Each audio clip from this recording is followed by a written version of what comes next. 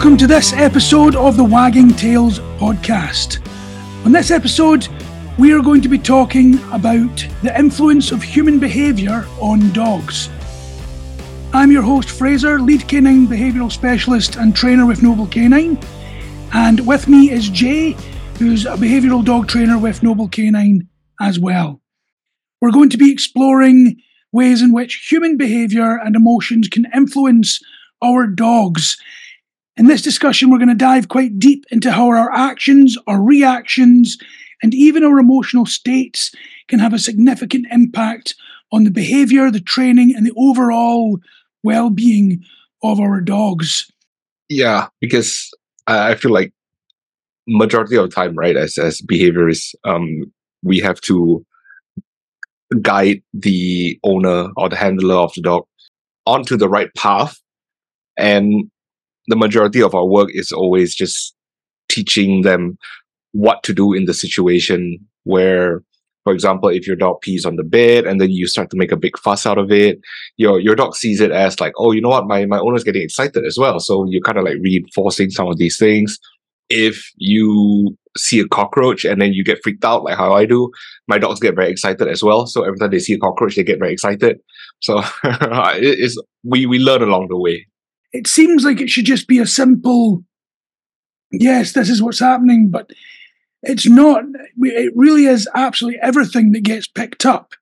It kind of all boils down to the human-dog co-evolution. We've got a bit of a problem when people think about the evolution of dogs. They think about dogs evolving beside humans. But it's a little bit more than that, because dogs have not been with us just for a few thousand years. At the very earliest, at the very least, this process began around 15,000 years ago. And there's even some evidence suggesting that it started to happen around about 40,000 years ago. So it's not that dogs evolved beside humans, it's that humans and dogs evolved together. At biggest, at the lengthiest, there's a 40,000 year stretch where there was co-evolution with humans and dogs. And this makes it so that we share a very unique bond, which has really been cultivated and grown over thousands of years. And this all began when wolves started scavenging near human settlements, which led to a mutual benefit between wolves highlighting when there was dangerous predators nearby or chasing other predators off and alerting humans when things were happening. And this sort of led to the humans feeding them and making sure that they were going to stick around. And this is what eventually fostered the domestication of these dogs. Now, it's important to understand when we say wolves, we say that out of ease, but realistically, they probably weren't the wolves that we know. These would have been very different animals. In the same way that we say we evolved from chimpanzees, we didn't. We evolved from animals which were somewhat similar to a chimpanzee. So it's not exactly the same. We've got to remember that we're talking about tens of thousands of years here. Now, why is this important? Because it means that as humans evolved, so did our canine companions. And this meant that they're not just adapting physically, but also behaviourally alongside us. So as we evolved behaviourally, so did they. And this co-evolution has resulted in dogs developing a very unique sensitivity to human cues, gestures, emotions. And it means that they're not just companions, but they're also working partners in many, many different things, as well as being incredibly close as what most of us would say as family members. Now, I like to say this a lot, and it seems silly, but it's also quite true, is you can lie to your spouse, but you can't lie to your dog. Mm-hmm. Now, when I say this, I mean, when you come in from work and you've had a bit of a crappy day, and your missus says to you, oh, how was your day? You might turn around and just say, oh yeah, it was fine. Your dog looks at you and your dog says, nope, you've had a terrible day, you need some love. And there's nothing that you can say to your dog that makes them think that that day was fine. Your dog knows, and it's because of such an acute ability to read our facial features, our body language, our micro cues, and even there's studies which argue that they can actually smell the scent of the hormones on your skin, which also relates to part of their behaviour. Now, that one's not been 100% confirmed, but the idea of that is quite impressive, and it actually makes a lot of sense when you think about the fact that we use dogs to smell out cancer and COVID and a small amount of drugs that might be in one suitcase within 1,000 suitcases, and all of these different things that dogs can do. So it really is a very special bond, which we sometimes don't appreciate as much as we should. Dogs, much like a lot of animals over the past tens of thousands, through selective breeding, natural adaptation, either one, they evolve into a way to suit their surroundings. So if, for example, this dog were to have puppies in a domesticated home, that is already its natural way of adapting to living with humans. Dogs do have quite a few developed traits that enhance their ability to communicate and bond with us. So, like Fraser said earlier, there's a lot of facial expression recognition, sorry. Dogs are not going to unlock your phone for you. Don't worry about that. Funnily enough, Jay, my daughter managed to do that, though. Unlock your phone? Yep. Freya's face managed to unlock my phone. Oh, okay. Kind of scary. But that's interesting. And so dogs, a lot of things that dogs do very well is they respond to us, to our voices, to the things we do. If you notice, if you ever talk to some people who are very expressive, they tend to use a lot of hand gestures, right? So dogs shown that they respond to that as well. They respond to a lot of our voices, a lot of our gestures. So this is just one of the key points of coevolution. The other thing that we've got to realize is that with this coevolution, it also works into the social structure. This is what was so interesting about the misconception of the alpha dominance theory. And when Dr. David Mech was discovering this back in the early 70s, and then a couple of years later discovered that he was wrong. And a lot of that discovery was not just in the fact that there was a lot of flaws within the study that he originally did, but also the understanding that dogs have adapted to fit into human social structure. So they understand and respond to social cues in a way that mirror human social behavior. And although humans do have a leadership structure, they don't have the same alpha dominant structure which was once believed to be the case with canines, which not only was incorrect with canines in general, but is also doubled down as being incorrect due to the idea that dogs would be completely separate from humans when it comes to social structure, which when you look at the coevolution just isn't possible. Of course, they're going to mirror our social structures and our social behaviour based on that 15, 30, 40,000 years of evolving together. So, with all of that in mind, you might be thinking to yourselves, how does that impact the behaviour on my dog? You're talking about how our behaviour and dogs' behaviour have evolved together.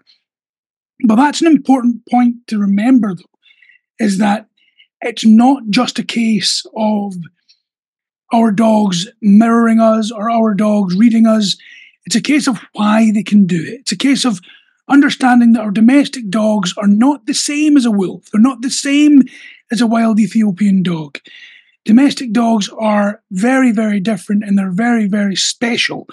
There's no other animal on the planet that can read human beings' social structures and read human being body language and facial features the way that a dog can. And yes, that includes human beings themselves. Dogs can sometimes be more acute at reading our facial features and body language than we can be at reading each other's. And that's a very important thing to remember as we move forward. Okay, so let's look at the bidirectional relationship between human emotions and dog behaviour. We know that it's not a one-sided relationship. The human to dog relationship is not one-sided. It's not humans all going to dogs and dogs all go to humans. It's very interactive. Both parties are very involved. And as such, it should only be understandable that human emotions can significantly influence dog behaviour. And controversially, the behaviour of dogs can impact the emotion and well-being of humans as well. Now, this bidirectional relationship highlights the emotional and psychological interconnectivity between humans and dogs, but it's important to understand how useful this is or how detrimental it can be as well. So, first of all, let's look at the influence of human emotions on our dogs. The bond between humans and dogs is not just a physical one. We know it's emotional. The way that we feel, the way we express our emotions does impact our dogs greatly and influences their behaviour, their emotional state, and even their learning process. What we're looking at here is how this actually works, and I'm going to give a couple of examples of what actually happens here as well. First of all, we've got to look at what's basically mirroring emotions, right? Dogs will see an emotion and they will accept that as the norm. They're very, very highly skilled at reading us, as we've been speaking about, and this allows them to often mirror what we're doing. So, for example, I was hired a few years ago now by a family, and the dog was very reactive, basically quite aggressive. When I went in to do the evaluation, and I met the wife, and I met the kids, and I met the domestic helper, and everybody was so nice and so chilled, yet this dog was very, very reactive. And although he was fine with me, he was very reactive to people passing, noises, everything. And originally, I thought there might be some background trauma. We don't know. Let's just work on it and help them get through this. And as we worked through it, the dog would get better over the space of a couple of weeks, and then they'd have a massive relapse. Then after a few weeks, the dog would get better again, and then a massive relapse. So I had to think about this a wee bit outside of the box. I was thinking, what's going on here? Well, and of course, I'm never going to mention names when I say this, but effectively what was happening is the father of the household was travelling a lot for work, and they were on a rotation at work. So they were spending 4 weeks away from home, 4 weeks at home. Turns out the father was quite an aggressive gentleman. Gentleman's probably not the right word. But every single time the father came home, what was happening is that the dog was reading that behaviour, was learning from it, and as a result, the dog was actually mirroring it. Now, mirroring behaviour doesn't always come as a good thing. That little story there should have made that very clear. But the mirroring of this behaviour was actually more that the dog was becoming very aggressive towards the father. And a lot of the people that were passing and the dog was becoming reactive to were similar to the father as well. So not only was the dog mirroring the aggressiveness of the father of the house, but the dog was also reflecting the fear that the dad was imposing on not just the dog, by the way, but the whole household. The dog was projecting that out to anybody that had anything similar to the dad. So there's two things happening there. You've got the mirroring of emotions, you've got the impact of well-being. So the impact of well-being is the emotional state of the owner affecting the well-being of the dog. Now, when this dog was with the positive feelings of the rest of the family, which I can only imagine would have been somewhat release and relief when the dad was overseas, but the dog was doing very well then. We were making leaps and strides. Every time that aggression came back home, the dog's well-being would drop, the dog would mirror that emotion, and the dog would project that emotion as well.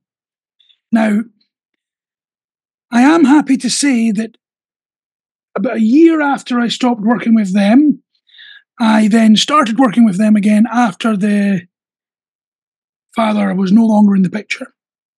And the dog very quickly got better, which just proves the point that that was one of the big triggers when it comes to that emotional connection and that emotional mirroring that dogs do so effectively, whether that be for the good or the bad. So we've got to bear that in mind, and we've got to be aware that what we do in our household will reflect on the dog as well. Now, that the example I gave there is quite an extreme example. I can tell you right now that does not happen very often. In all the years I've done this, there's maybe 2 occasions where I can actually say that aggression has become apparent because of the behaviour of a member of the household. But it does happen.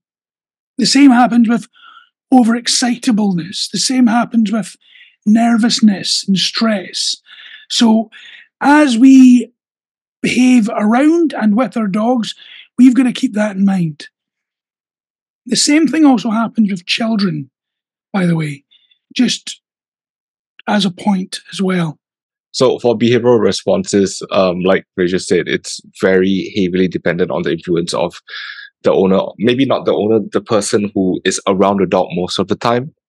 Because like I've seen some dogs take a lot of cues from a helper, for example, because the helper is the one that always feeds them, walks the dog, and stuff like that. So some examples of these behavioral responses could be how anxious the dog is, because a very calm and confident owner will help the dog feel more secure, feel more relaxed in their own home, or even outside. They feel like, oh, as long as I'm next to my owner, my handler, I feel very secure. I feel like I don't need to be anxious. I don't need to be stressed out. But of course, on the other side of it, someone who is a mess all the time, very anxious, always stressed out, or very easily irritated, will contribute to their dog developing these similar emotions as well, or these similar anxious behaviors. And the worst thing is that dogs don't know how to process stress the way we do. For us, for some people, most people, maybe a little bit of stress is actually quite good for you. You know, it puts you in a very good state of mind to do work. You feel like deadlines are coming. Not too much stress, of course. And then after we do that, we go and unwind. We go to de-stress. We can go, I don't know, for a massage, go to the spa, go out, grab a drink with friends, have just stay at home, whatever you guys like to do to de-stress. Dogs don't have that direct method. For dogs, it's a lot about their natural behavior. So there's a lot of stress-related health issues that can arise if a dog is always so stressed out, always so anxious, and always so worried and doesn't even feel secure. Because imagine if you go home, what you call home, and then you have nowhere that you can feel relaxed, you would be a mess. There's also the adaptation to a lot of our emotional cues, because dogs learn to associate certain cues from us with specific outcomes. Okay, so dogs learn to associate emotional cues from their owners. That effectively is similar to chaining. So you probably notice with your dog that if you put on a certain pair of shoes, or if you pick up a certain cap, which you're going to wear when you walk them, before you've even reached for that leash, they're already starting to respond. This is effectively Pavlovian theory. It's the idea that a dog will react to an external stimulus which actually has nothing to do with the result that they're reacting to. Now, this is not just the case from physical cues. This is also the case for emotional cues. So, for example, without going too deep into the negative, if every single time you get angry, or every single time you get sad, you respond with a certain method or way, your dog is going to respond similarly. If every time you get sad, you go to the freezer, grab a pint of ice cream, sit down on the sofa, and watch all the Star Wars movies. Well, anytime you're sad, your dog is likely going to do something along the lines of go and lie down on the sofa waiting for you to come and join them so that you can watch those movies, if that's what you did every single time. In the same way, that can also happen if every time you get annoyed, or something that I've seen before is if every time you get drunk, your dog is going and hiding. That could be a learned adaptation to an emotional cue, because when you come into the house drunk, there may have been a couple of experiences where your dog ends up feeling uncomfortable, scared, or even hurt. Then that becomes an emotional cue to the dog. So we've got to be aware of these as we're living and caring for our dogs so that we don't end up negatively impacting them. Of course, I talk about the negatives. Now we're going to be talking about the positives. Okay? So when we look at training and communication, now we've spoken about this many, many times in so many videos, so many different podcasts, but the emotional state of us as a human being during training sessions, during play, this is really, really important to the effectiveness of the training, of the behavioural modification, because dogs will be keenly attuned to our emotional tone, which, as we've just spoken about, makes a lot of sense. Now, I know that Jay does this as well. I certainly do, but I say to people regularly, if you've had a crappy day, skip the training. It's not just to give the people a break. It's actually so that you don't negatively impact on the training with frustration, anger, impatience, or anything else which could hinder the dog's ability to learn. Because negative emotions can lead to stressful training environments, which makes dogs a lot more hesitant to participate in any kind of training, and it can even develop them into being actively defiant. So they're not going to do what you're asking them to do if you're trying to train them when you are frustrated, angry, or being impatient. Now, this is something that I had to learn the hard way. Luckily, I get over that one. So let's look at more of the positives. So if we display a lot of patience, if we're able to display a lot of encouragement and a lot of happiness and even excitement when it's suitable during these training sessions, during these behavioral modification sessions, this makes such a huge difference, because then the dog is relating what you're asking them to do directly with that emotion. So I cannot stress enough how impactful your emotions, your mental state has when you are doing training with your dogs. It's one thing that makes our jobs so difficult and so challenging. And when I speak to trainers and behaviour specialists and behaviourists from all over the world, a lot of us deal with this, is that if you're having a bad day, it makes it so difficult to be on point with sessions. And in fact, like I was saying before we started recording, Athos, my dog, has been in surgery today, and I was incredibly worried about him. Because of that, I ensured that I only had one session at the end of the day today, because I knew if I dropped him off at the vet and then gone straight to sessions with client after client after client, I would not have been very effective, because I would have been concerned, I would have been anxious, I would have been stressed, and that would have directly impacted the dogs and the people that I was working with.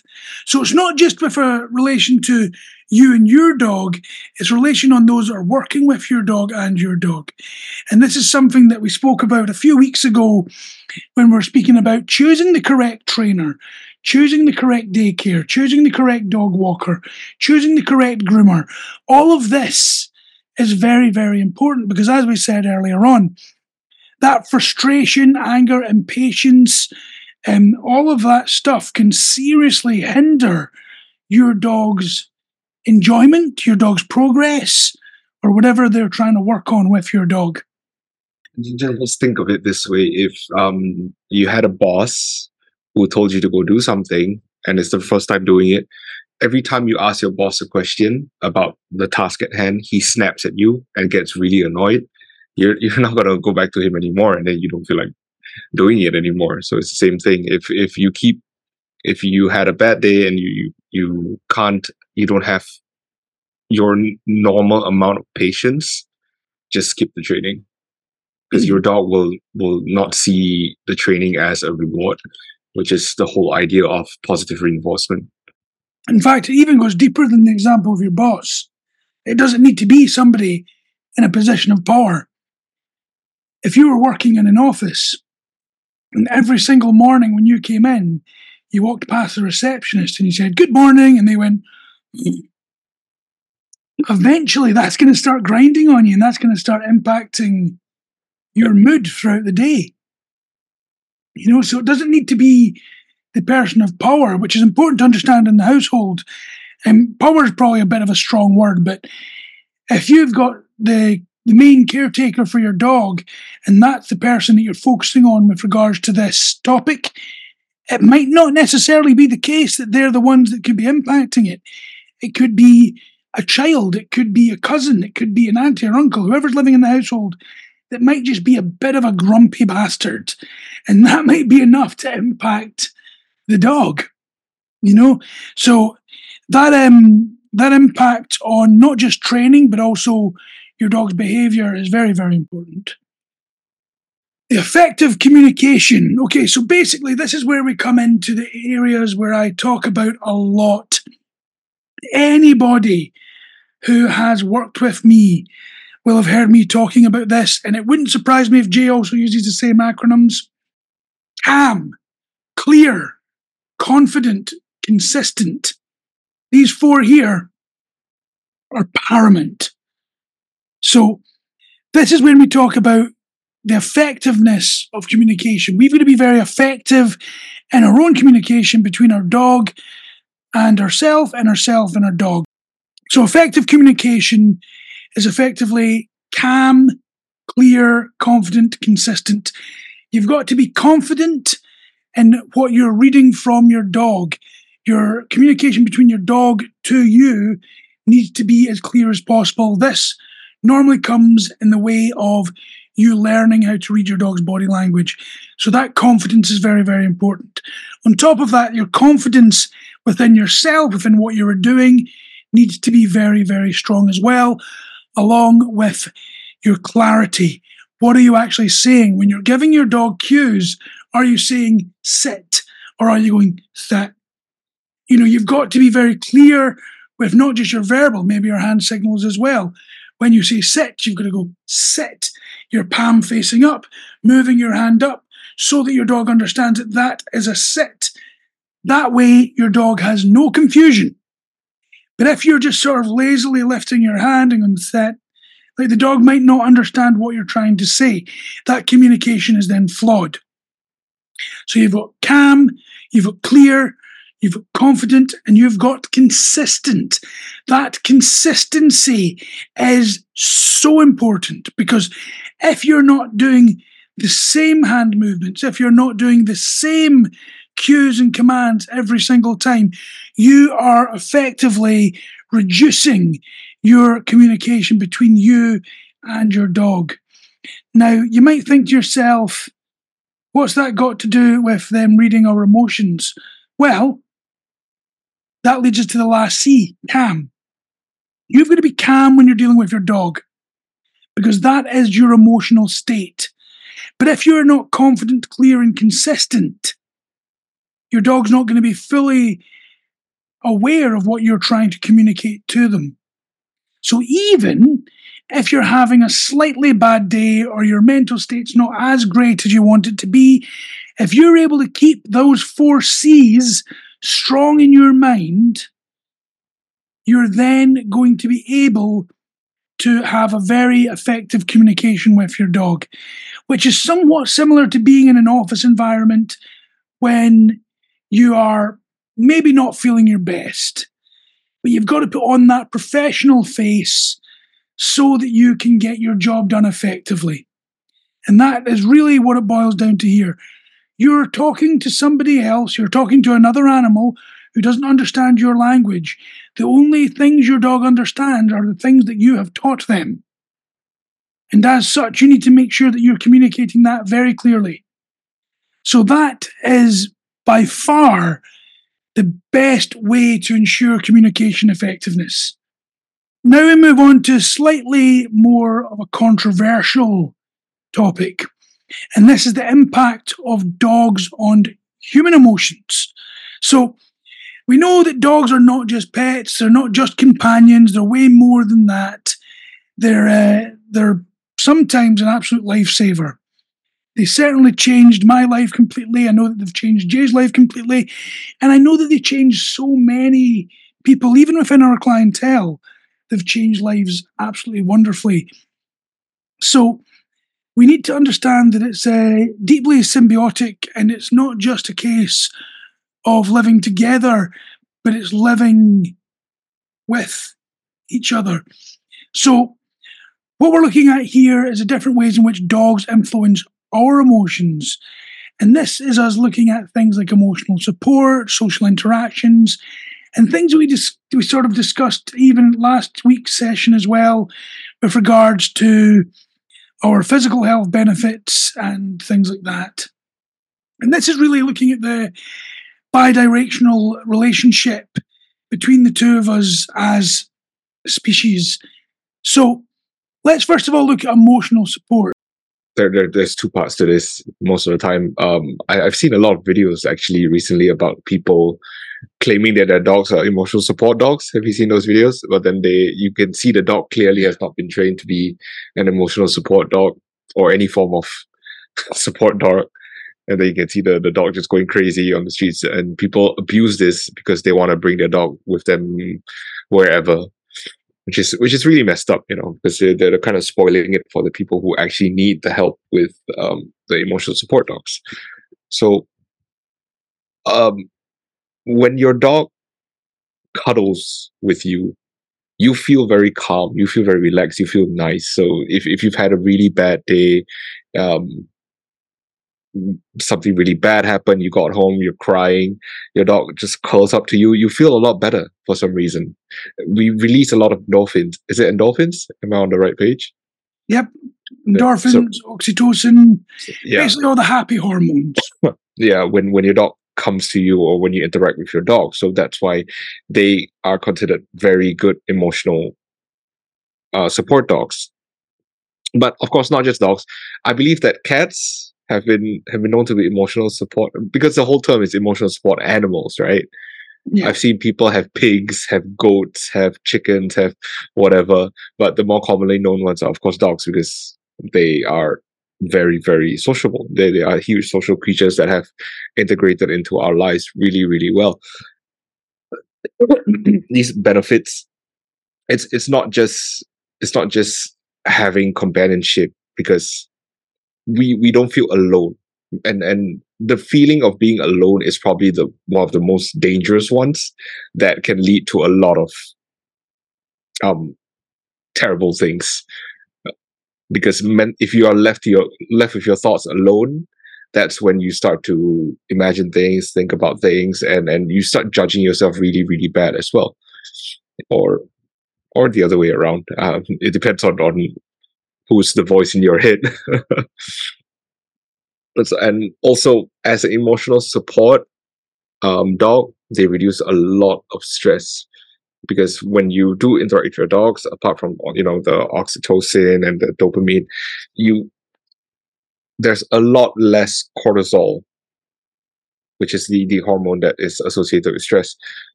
So if interacting with a dog reduces your stress, that's why we have a lot of emotional support from them. That's basically how dogs work as emotional support. Now, there is different types of emotional support. There's emotional support which can be basically service dogs, and those are the dogs that need to be trained to a fairly high level. You also have emotional support, which is effectively just a companion animal with a emotional support badge. Now, this is not the same as the people that just say their dog or cat or terrapin are emotional support. This is this is an animal where there has to be some form of calmness, some form of training, as it were. Now, I've got clients who we've worked very hard on their dogs, and then they've volunteered to do emotional support with their local churches or with their local temples and things like that. And they go around the old folks' homes and let the old folks play with the dogs and have fun with them. This is emotional support. But it's not just a dog running wild around an old folks' home, because that's not appropriate.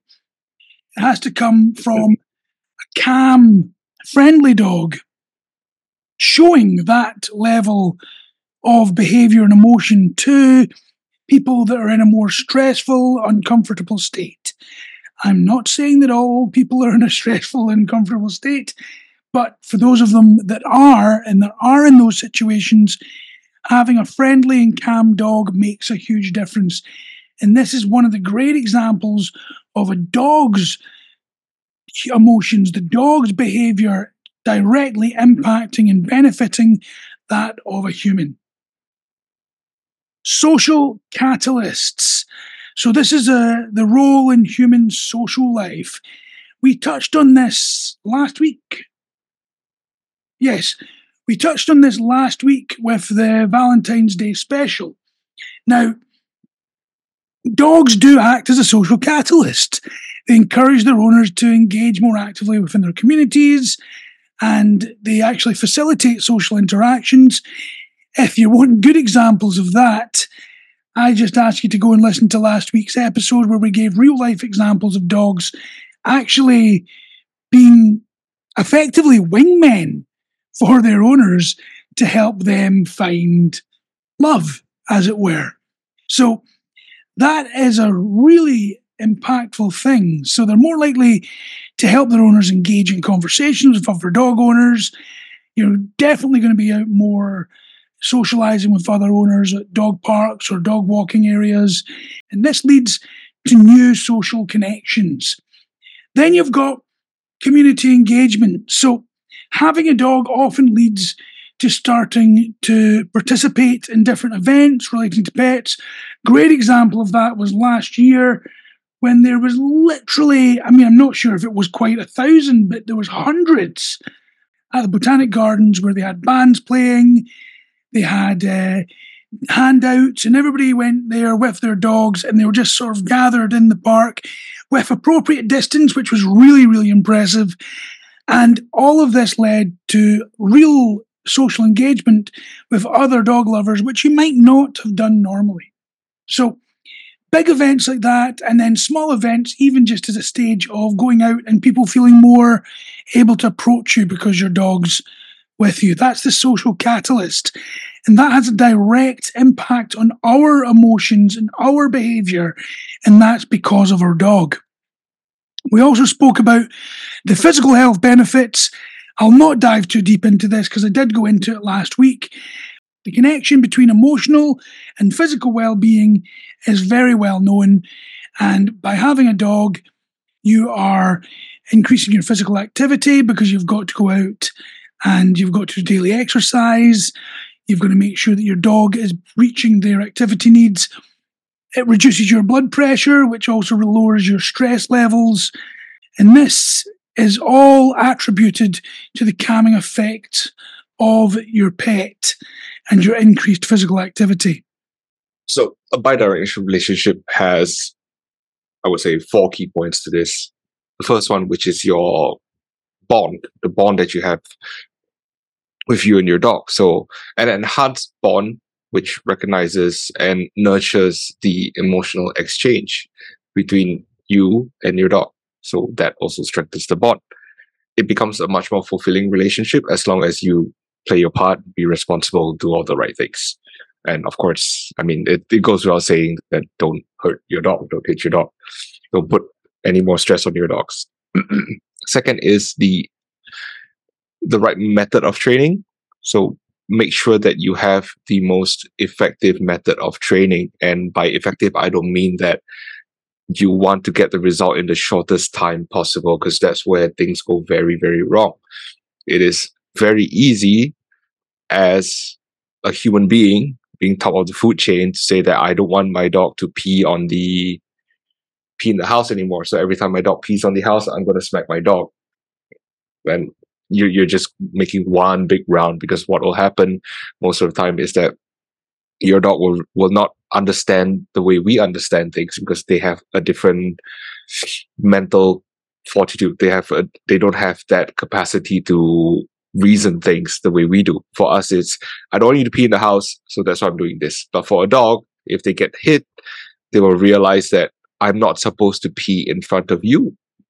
So I'm gonna go find somewhere that you're not, probably in the corner of the house, and then I'm gonna go pee there, which makes you even more frustrated, because you will be walking out into the living room one day and smelling, I smell pee. Where is it? Oh God, I can't find it. And then it just goes very, very difficult. So effective methods of training, always keep yourself up to date. Um, it's very much depending on how our emotions influence dogs, because training is supposed to be very rewarding, not for just the dog but for you as well, because you have these little milestones, right? A lot of my clients, we set out small little, very easily achievable goals, and we have like 10 of them. For example, one client is working on getting the dog to disengage from the toys, because the dog keeps playing with the toys and finds everything that he thinks is a toy and just rips it up. So we get the dog to drop the toy once, and then they make a big celebration out of it. And then that's how you slowly build it up into a more realistic stage. Third is, of course, while you are implementing all of this training, you need to have a lot of management. So behavioral management is something that your trainer should be the one advising you on. Of course, you can go online, you can ask a lot of groups, you can ask a lot of chats, but we just want to take some insights into what impact our emotions have on our dogs, as well as the emotional impact of dogs on humans, because it's a two-way thing, right? We're talking about bidirectional relationships. Your understanding into a dog's emotions and a dog's behavior is a huge assist to managing a lot of these problematic behaviors, because you are supposed to look at it from a very empathetic point of view and be as well informed about the issue as possible. Because if you understand that the dog is not doing this because the dog is trying to be stubborn, for example, a lot of people say, oh, my dog is just very stubborn, my dog just doesn't want to do this, just doesn't want to do that, or refuses to, or keeps doing this or keeps doing that. Think about it from the dog's point of view. Is there any way that we can work around it? How can I redirect my dog to something else, or get my dog to disengage from this or that? Make sure you keep yourself very up to date about all of these research and findings. Of course, you don't have to go read up on this all the time, because you have Fraser and me, which will come out every week with episodes like this for you guys to listen to. So you don't have to scroll through 300 pages to find out what's the newest researches. And last but not least is your emotional well-being.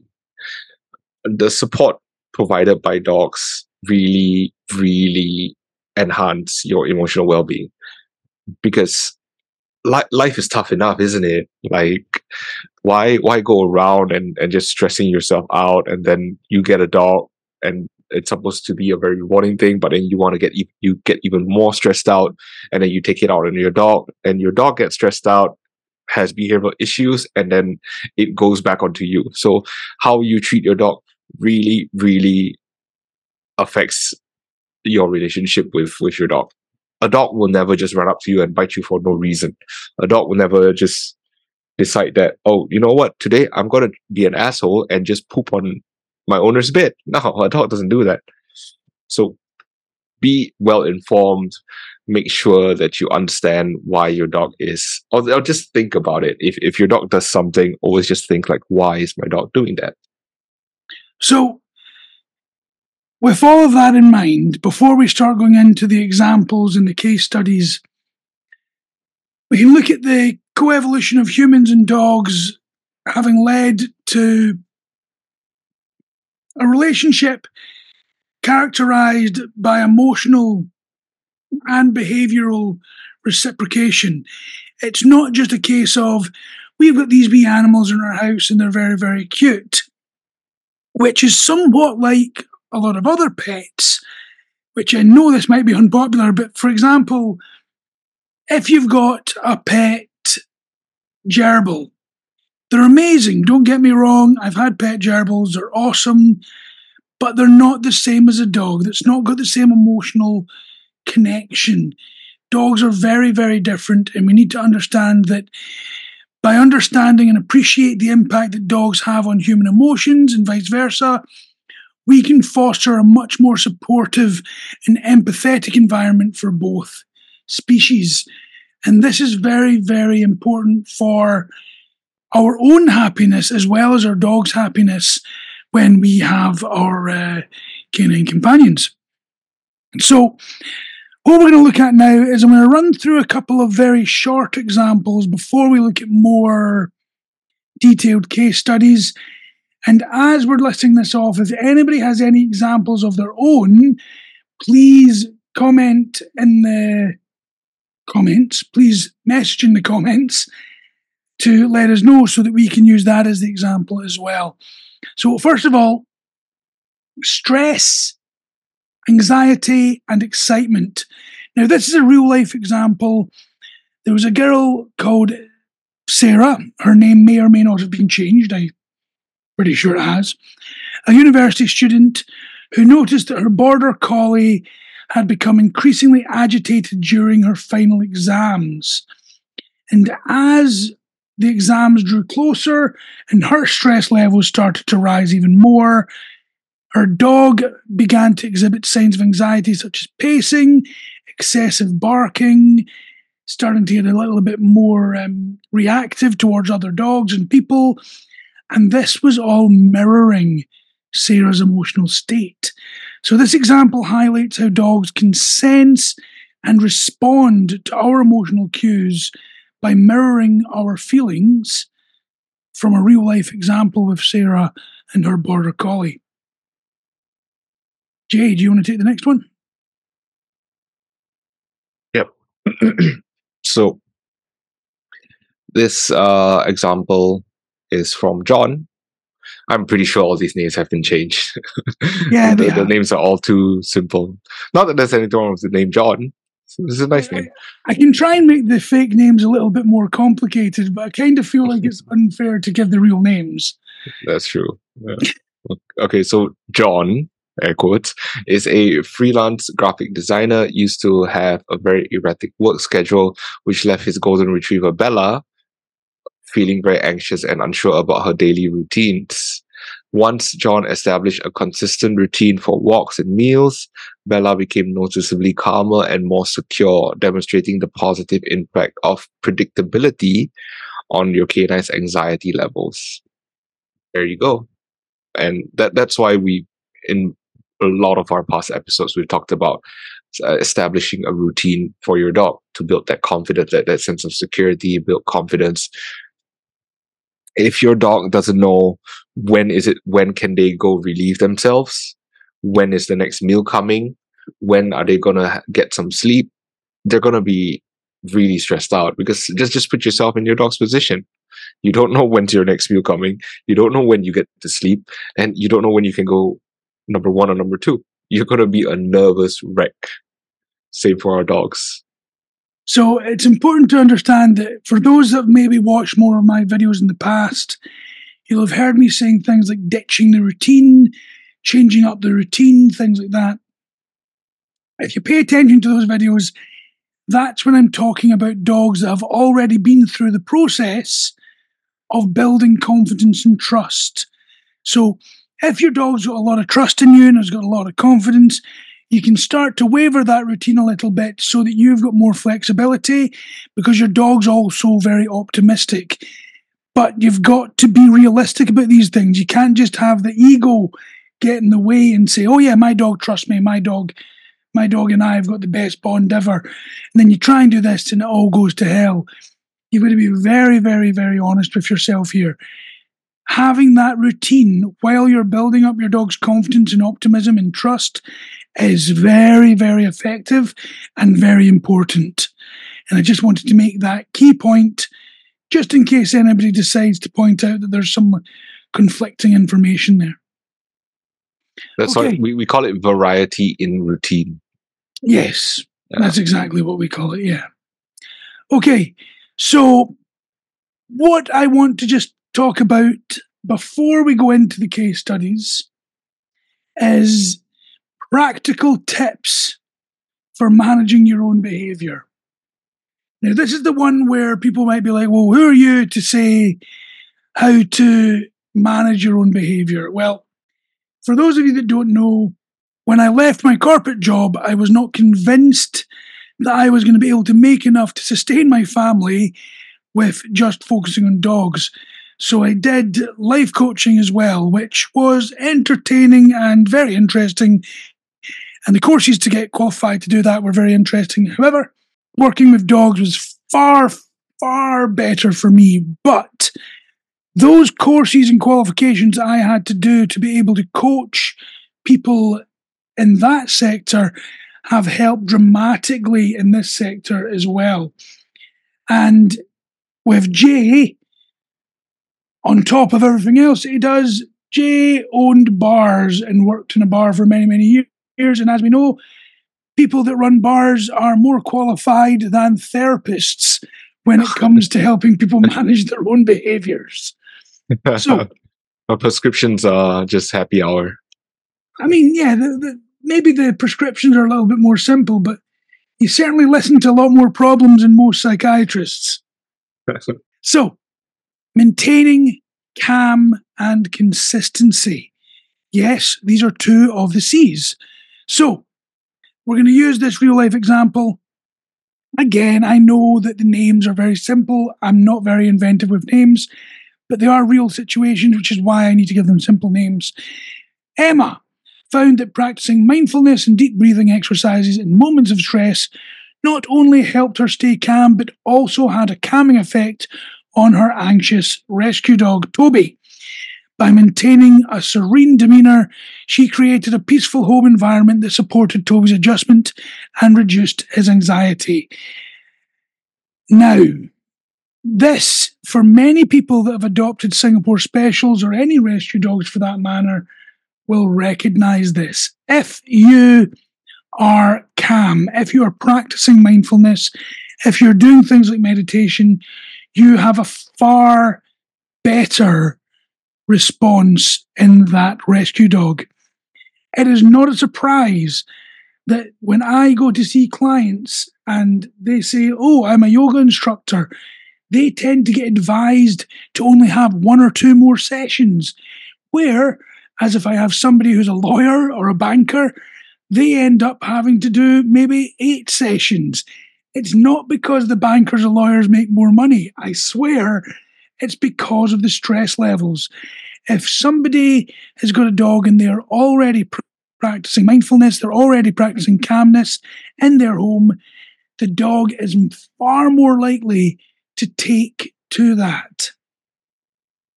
Then we move on to the importance of self-awareness. So, Alex, a dog trainer, emphasizes the importance of self-awareness in interactions with his clients' dogs. He notices that dogs respond better to commands delivering in a calm and confident tone. By being mindful of his body language and tone of voice, Alex improved his effectiveness as a trainer, highlighting the critical role and self-awareness in dog training and care. I do not know why I changed the names here. This is talking about me. I should have just kept it as it was. As I was writing down these real life examples, I was just in the way of changing names. But yeah, that's actually talking about myself here.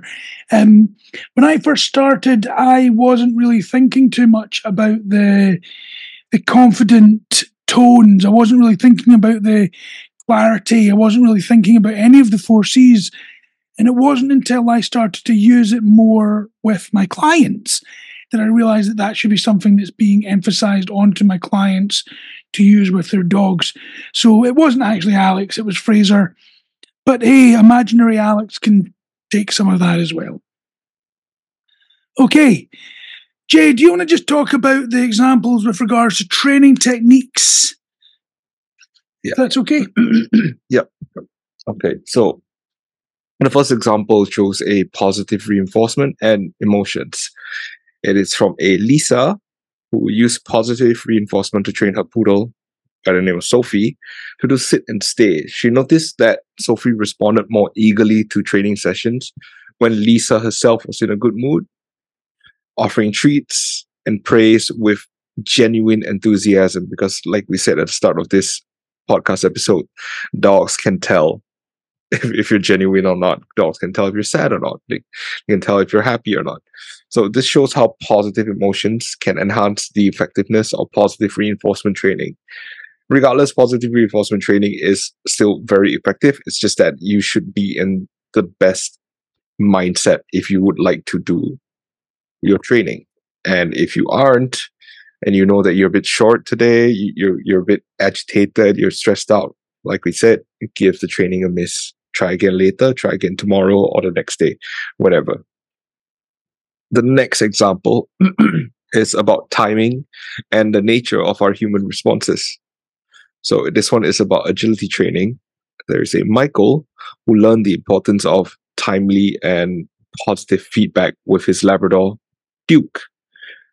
If you immediately reward Duke when he successfully jumps, reward him with treats, reward him with praise, Michael is actually reinforcing the desired behavior effectively.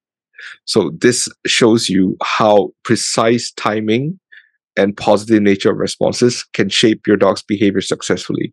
Because if your dog does something that you ask them to do and you only reward them like 5 seconds later, 10 seconds later, they're not going to associate them doing what you ask them to do and getting the reward. And then they might not think about it that way and they might not do the same thing again. You have to always think about getting the right timing. If I ask Blue to do a sit, the moment her butt touches the floor, reward.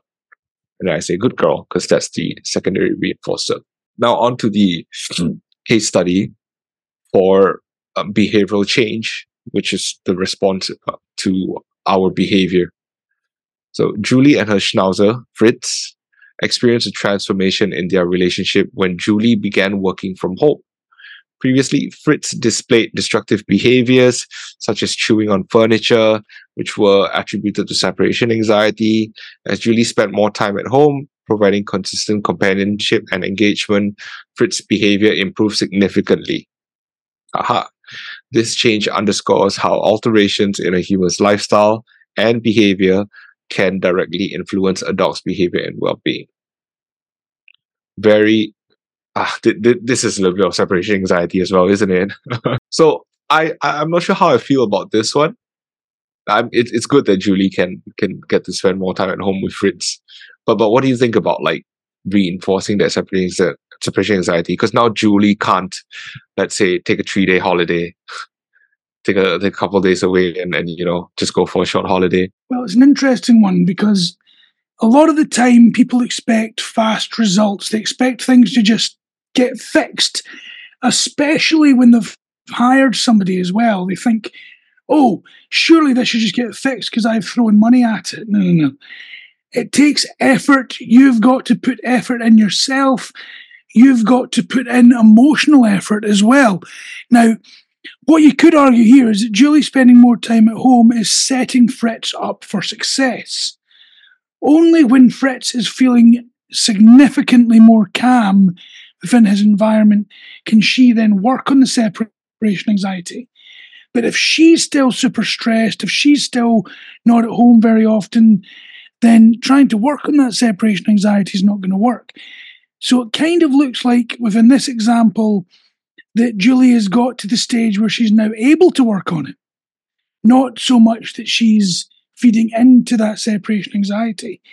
If we don't set our dogs up for success, they just don't get better. And this is the hilarious thing in a way, that people think, oh, the dog should just be getting better because we've had a session. Well, what did you get out of the session? What have you done? Have you changed your behaviour? Or have you just expected things to get better because somebody else has seen your dog? So this is something that I find is very effective to illustrate that Julie has not just changed her emotional response, she's changed her behaviour.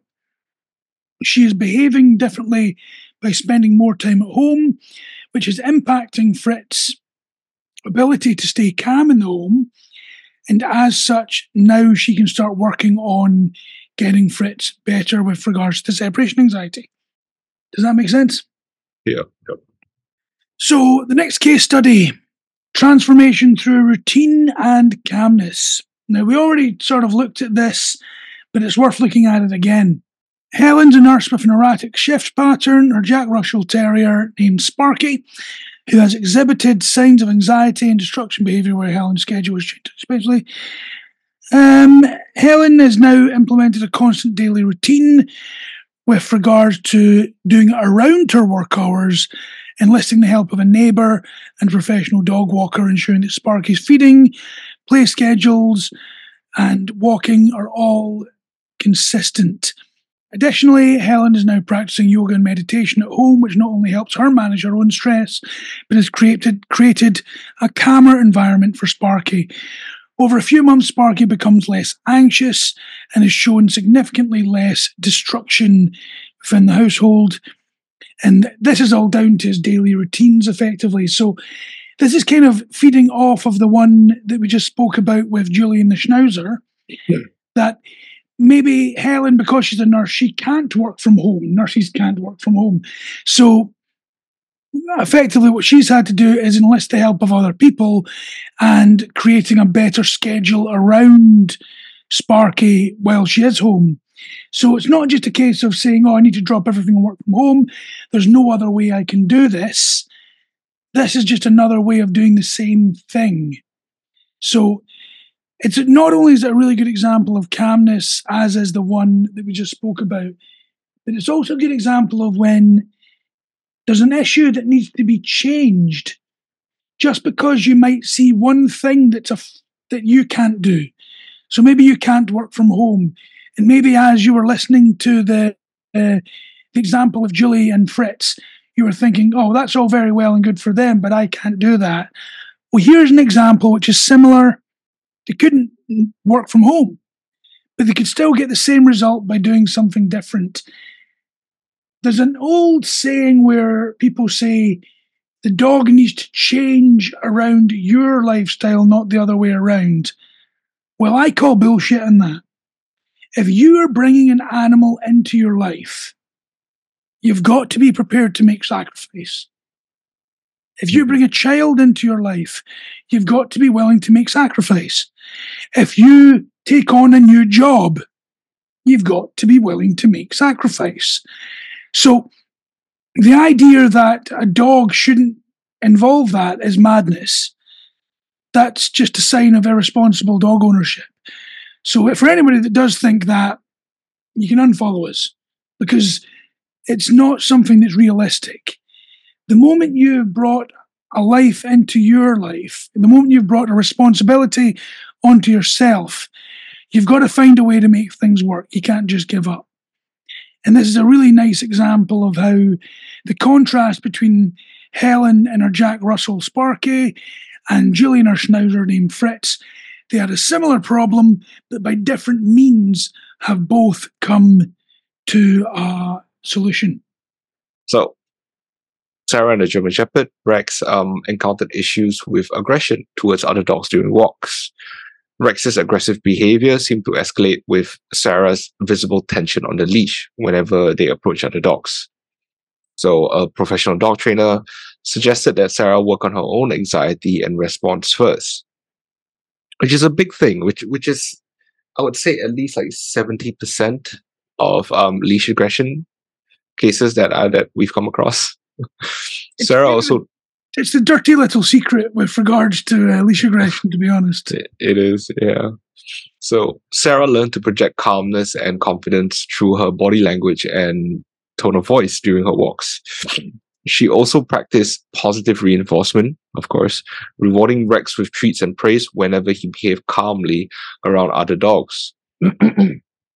Rex's aggressive reactions diminished significantly over time. As Sarah became more relaxed and confident during their walks, Rex mirrored her emotional state, becoming more at ease around other dogs. This case underscores the influence of an owner's emotions and behaviors on their dog's actions, highlighting the importance of calm and assertive leadership. Yeah, so, I mean, of course, there are dogs out there who have like really, really bad aggression towards other dogs. But majority of them, it's maybe your dog acted out once while on a walk with you towards another dog, and ever since then you got so freaked out that every time you come across another dog, you tug on the leash really hard. Your dog feels that stress and then goes like, wait, why is my owner stressed? Looks around, sees another dog, and then, oh, that dog must be causing my owner stress. I better bark at them and lunge at them so that they go away. And guess what? Your owner pulls you away, so the dog does go away, and then the dog thinks he did a very good job. That's how this never-ending cycle happens. It's something that you can see from afar. You can see somebody yank on the leash or hold it really tightly when they're getting closer, or when they see another dog, and then that dog is under so much stress already, even though that dog would very happily just walk past.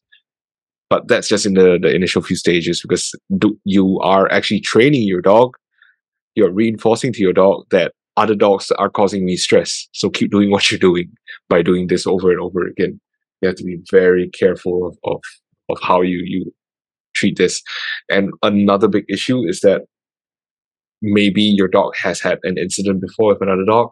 After that, you avoid dogs forever. For the rest of your dog's life, you're going to avoid dogs. That is just not good for your dog either, because you're not working on a source of stress that your dog has. You're not working on the behavioral issue that your dog has, and that impacts their quality of life, that impacts their general well-being as well. Okay, so with all of that, guys, we hope you've enjoyed this episode. One of the biggest takeaways that I want to emphasize before we go is the importance of being mindful of our own behavior and our own emotions when reacting with our dogs. We encourage you to apply the insights that we've given you here to improve your relationship with your dogs. We must be empathetic, we must be patient, we must be understanding, and we must strengthen the bond that we have with our dogs. Losing our temper, sort of just lashing out, it doesn't help. And so many times I see it. And people will say, oh, do you know what? I'm just at my wit's end. Well, have you looked at yourself? Have you looked at how you're reacting? Are you feeling stressed? What are you doing about it? We've got to, like everything else, we've got to look after number one so we can look after everybody else.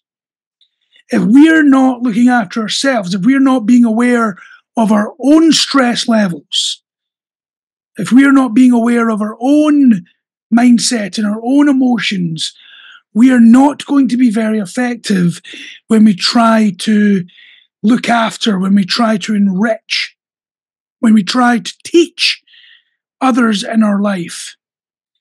And that is probably the biggest takeaway from this episode. Yeah, for sure. So, for all of you listening, if you've enjoyed this episode, and you feel like you want to support us, please hit that like button if you're listening on Facebook. If you're really keen, please hit that share button. If you're listening to us on podcasts or any of your favourite podcast providers, please give us a review. Please give us stars. It's more helpful than I can possibly say to you right now. If you're very, very keen and you'd like to support the podcast and help us provide better quality equipment, if you'd like us to provide better quality guests, not that the guests we have are not better quality, if you want us to help us continue to have interesting guests when we're able to get them, please consider jumping on as one of our Patreons. And that would be absolutely fantastic. The link for that's going to be in the show notes. And just as we always say at the end of these podcasts, Jay and I are with Noble Canine. Noble Canine sponsors this podcast, and it's a big part of what we do. If you are struggling with any of your dog's behaviour, if you're struggling with training, we provide both in-person within Singapore, and we provide online support and training as well. You can get us at noblecanine.com. That's www.noble-canine.com. And if you use the discount code WAGGINGDOG, WAGGINGDOG, that will give you a 10% discount for any online initial consultation or in-person initial consultation. So please take advantage of that. That's there for any of our listeners that are needing help. And with that said, guys, we hope you've enjoyed this, and we will see you next week when we are talking about relocating and travelling with your dog, which will be recorded live on Wednesday the 28th of November at 8 p.m. Singapore time. That's 12 noon GMT, 11 p.m. Australian Eastern. And from that, I'm sure wherever you are in the world, you can figure out the time zone. Please join us. Please interact. And with that said, guys, we will talk to you next week. Cheers. Yeah.